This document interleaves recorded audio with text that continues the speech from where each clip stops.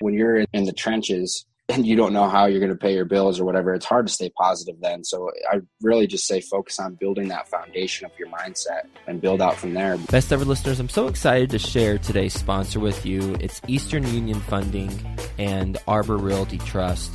If you're in the multifamily space, you likely recognize these names, but have you used them? I'm guessing if you haven't, then you probably know someone who has. I can tell you personally, we have used Mark Belsky. He is a point person at Eastern Union Funding as a partner with us, and he has helped us secure debt for actually a deal we closed on this month. And we've worked with him. In addition, my clients, my program, my consulting program have worked with him to successfully close on deals. When we were starting out, Ashcroft was starting out, we had somewhat of a track record, but we weren't fully as established with our investor network. I went to him and we secured some equity, $500,000 in equity to fund one of our deals. While he works with more institutional partners, he's brought $200 million in equity over the last 12 months. He was able to help us out there, and we've built a relationship with him and Eastern Union Funding ever since. So if you need equity for your deal and you have a track record, then he's your point person. His number is 212-897-9875. If you need debt, then he partners up with Arbor on a lot of transactions. So if you're a multifamily borrower who wants agency or bridge debt, then that's the team to work with.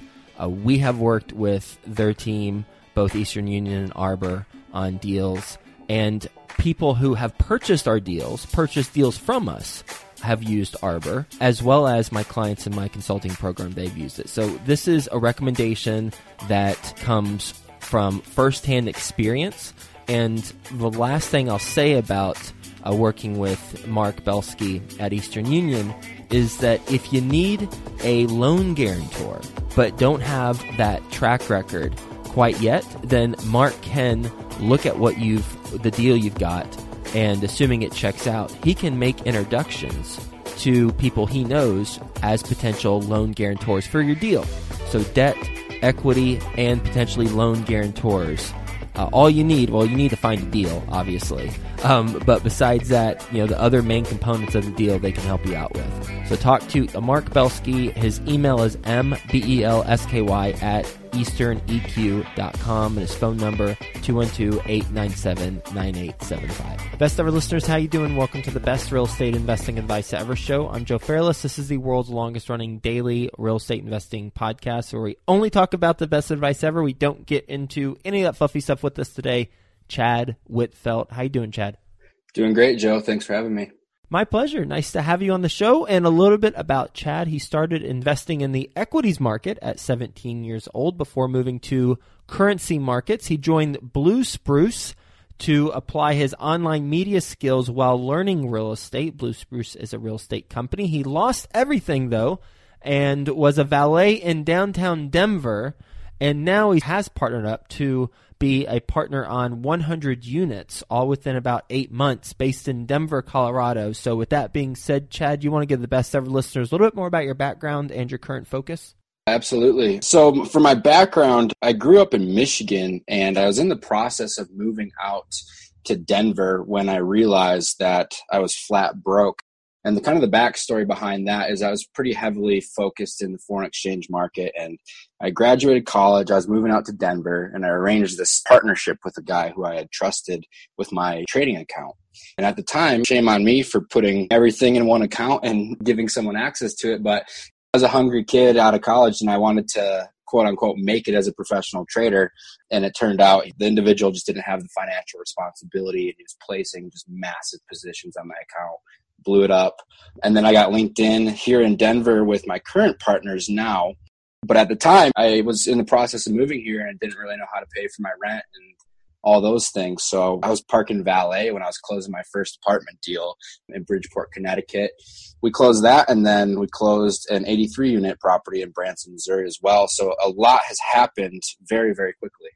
Wow. No kidding. That was all within the last 8 months?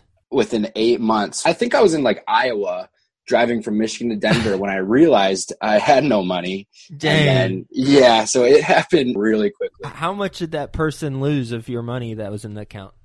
At the time, like I said, I was fresh out of college, so I had about $26,000 saved, and that was from working from 15 till 22, 23. That makes me sick.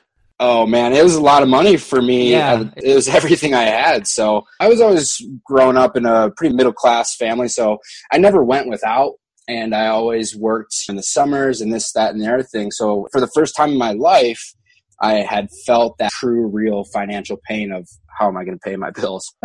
Wow. What did you say to the person who lost $26,000? Oh, man, it was tough. I didn't even know what to think. When something like that happens, the first initial thing is you don't believe it, right? You think, okay, this is just a glitch on my broker. This can't be real. And then you kind of come to terms, and I don't remember exactly what I said to him, but I have to imagine I used some profanities for sure.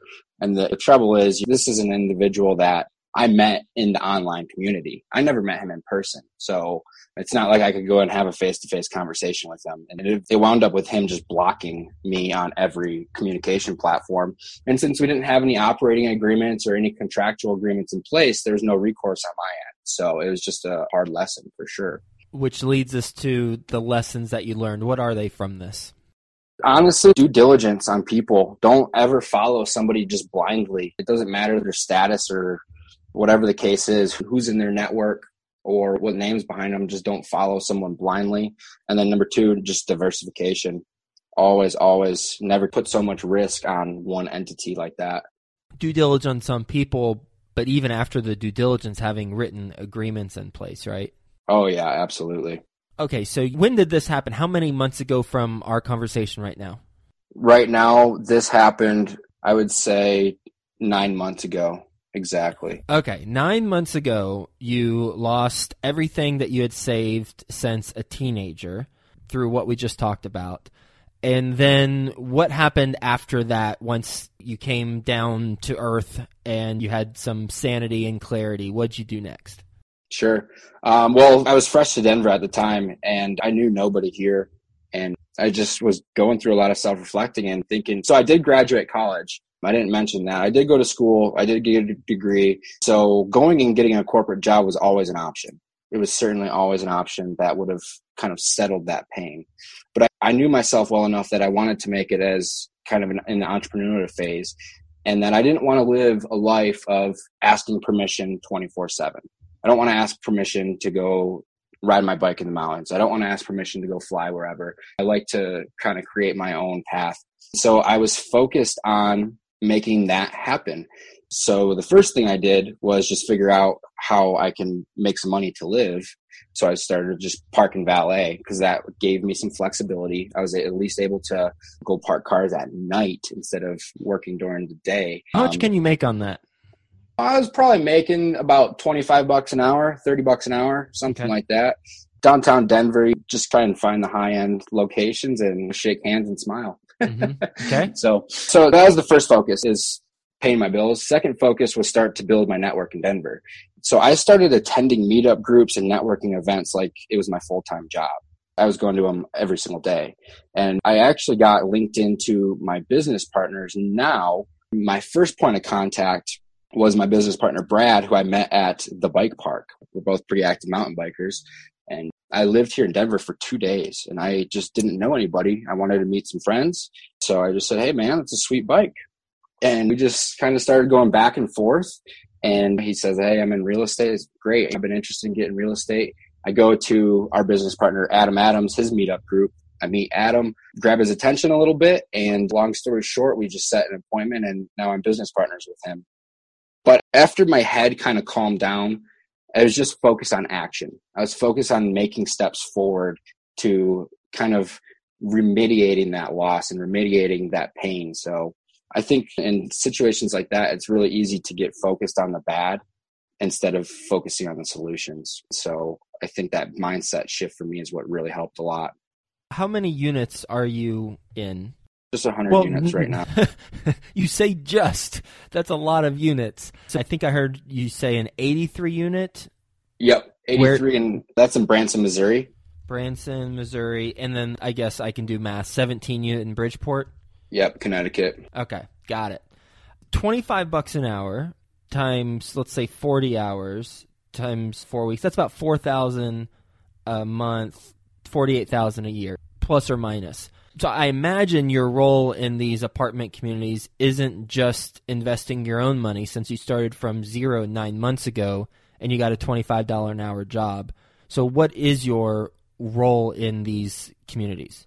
I actually invested no money into these deals. I invested my time and my expertise and my knowledge. And as far as the math on the valet, I wasn't working 40 hours a week. That's the thing. My focus was getting away from that as much as possible. So my full-time job at that point was building my real estate journey. So to answer your question, my role in these apartment communities is, I guess I'd like to say I wear quite a few hats. I help on the lead gen side of deal flow and investors. Primarily, though, the backstory behind that is when I first joined the team, I wasn't partnered with them. I was just their acquisitions guy. So all I was doing was cold calling brokers and wholesalers and saying, this is who I am. This is who I'm working with. These are the assets we're buying. What's your email? I'm going to send you over my buying criteria. So I was getting pretty frustrated because I was making 40, 50 phone calls a day, following up with more emails than I can even count. And my inputs were not matching my outputs, in the sense of these brokers were sending me single family deals and new developments and empty pieces of land. It's just very off the wall stuff that's not even close to my buying criteria. So I went back to my business partners and I said, hey guys, this might be what you've been taught by whoever, but I don't really think this is working very well. What if I can position you, this company, and ourselves so that deals and all the moving pieces of closing a deal comes to us instead of going out and actively seeking it? Said, okay, show me what you got. So I just started showing them a lot of intent-based marketing strategies that were actually going to convert and actually bring us leads in different facets of real estate. So just to kind of give you a quick example, we had a 160 unit property under contract last month. And that deal came to us because I had my partner record me a video explaining what IRR is and debt service coverage ratio and what it means in the apartment syndication community. And I make sure that the algorithms of social media are right, and I post it and make sure the engagement gets right and it gets out to the right people. And that brought us a deal that we actually put under contract. So just a lot of digital development, online development, and making sure that our message is positioned properly and it gets in front of the right people. So that's my primary focus in the company. I also pre-underwrite deals, help raise money with my personal network of investors. So definitely a couple different hats, but it's been awesome. It's been a lot of fun. It's a lot of fun to hear your story and how you've created the value and made room for yourself and put yourself at the table with the team. As far as the 160 unit deal, you said you had it under contract last month. Did it close? No, we let the contract dissolve on that. What happened? It was a pretty medium rehab, so it needed roofs and all kinds of different things. So in our initial due diligence phase, just based off of our communications with the seller and the broker, we anticipated about $1.6 million of CapEx. And at the time, we hadn't visited the property in person. And we sent one of our partners down to the asset, and he walked the property. And we just found a lot of things that hadn't gotten disclosed by the sellers or the broker. Like what? And the exterior stairwells all needed to be replaced. Actually, the day after my partner left, someone actually stepped through. It broke on them. Oh, man. Yes, it just didn't pass through our due diligence. We're very, very strict with what we're going to close on. So we still pursued the deal, but we had a contractor come out and bid out the entire rehab line by line. And it came out to be a little bit more than we originally anticipated. So we went back to the seller for a renegotiation, and they just were not interested. So we said, okay, we'll work on our other deals, and thanks for your time. Mm-hmm. So that's just how that worked out. What are some other examples of intent-based marketing strategies that you do now that's generated leads? A lot of it comes through content production and social media. So specifically, our last property that we actually closed, it came to us in a Facebook group. Somebody had asked the question, and I believe my partner went in and gave them a very educated, very well thought out, very well genuine answer. So when other people see you doing this, it shows that you're credible. It shows that you know what you're talking about. It shows that you come from a place of value. And the same thing, that person reached out to us, said, looks like you're doing awesome things in multifamily. I'd love to bring you deals. So that they wound up bringing us the 83 unit property and we closed on it. But yeah, if anybody sees, I'm not talking about specifically my business partner, with any of the big names, Grant Cardone and Gary Vee and Tai Lopez and Tony Robbins, and you see their content and you see the videos that they're producing, you have to understand that these things are very well engineered to appeal to a certain person and make them feel a certain type of way and then respond accordingly. But we do the same thing. It's very strategic. So a lot of our content that we produce, we have a podcast as well. That brings us deals, that brings us investors, people who want to work with us. And we just kind of replicate that process through different mediums, Facebook, Instagram, LinkedIn, YouTube. So honestly, it's really just about positioning the message, showing who we are, what we're doing, that we're credible, that we can close, and providing value along the way. So a lot of it comes through an educational standpoint, teaching people how to position themselves properly online, teaching people how to pre-underwrite a property without spending 3 hours just going through a basic T12 before going through full. Just teaching people these little ins and outs and trying to provide as much value to our marketplace as possible. And it typically comes back in the form of deals and investors. The 83 unit in Branson, what more can you tell us about that in terms of purchase price and business plan? That was acquired for $3.1 million. And that property had about $1.2 million of CapEx and renovations before we acquired it. So it doesn't need really any value add. What we really like about that property is our property manager is one lady, and she's been managing that asset for several years. She knows all her tenants by name. She hosts weekend barbecues in the courtyard. So right now it has a lot of older residents.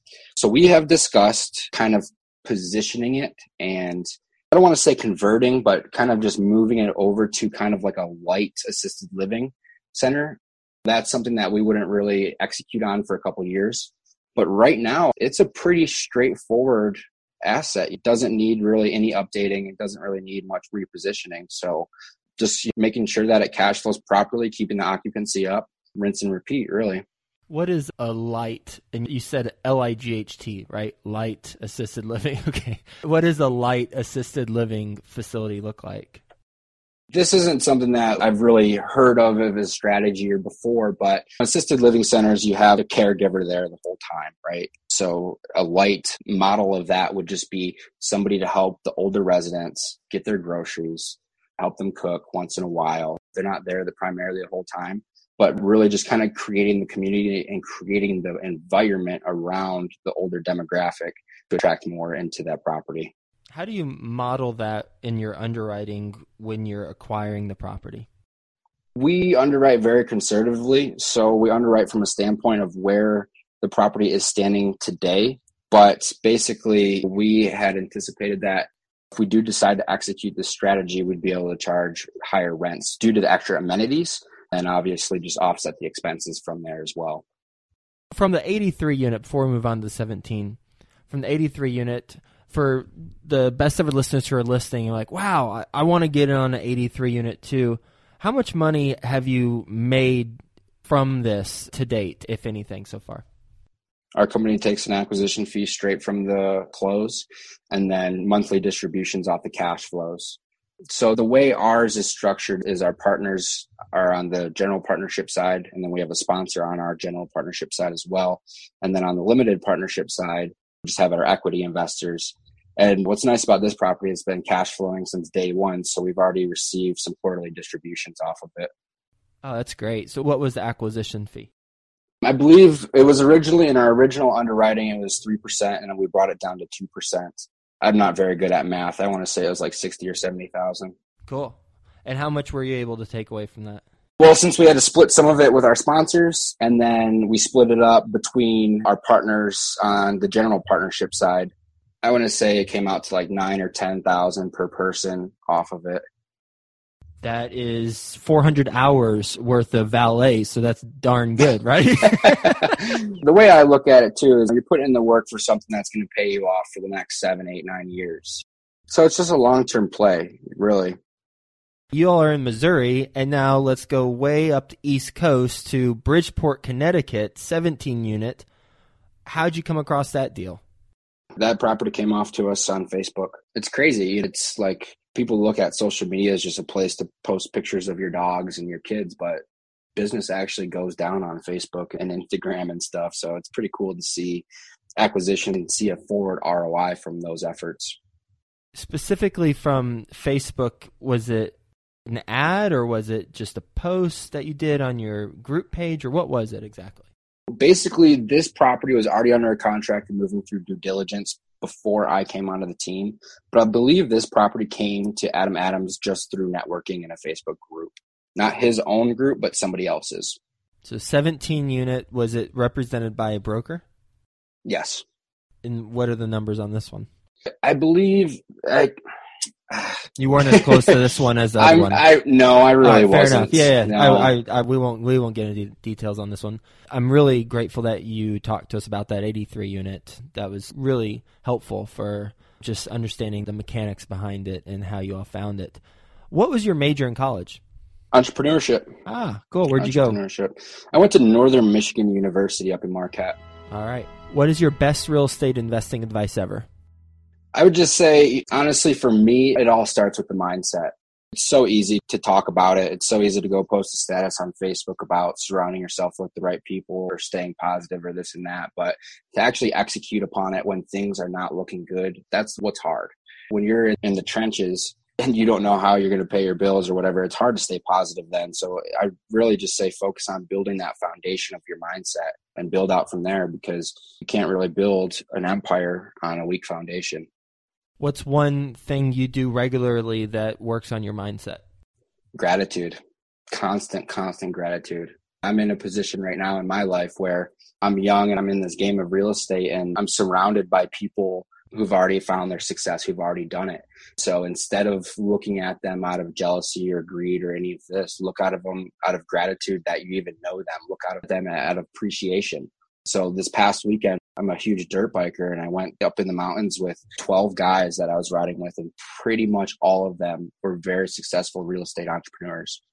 And they've got their toy haulers and their brand new diesel trucks and brand new dirt bikes. And I'm riding with them on my 1998 KTM dirt bike.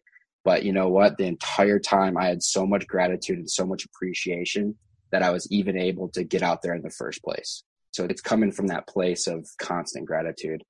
Beautiful. Love that. We're going to do a lightning round. You ready for the best ever lightning round?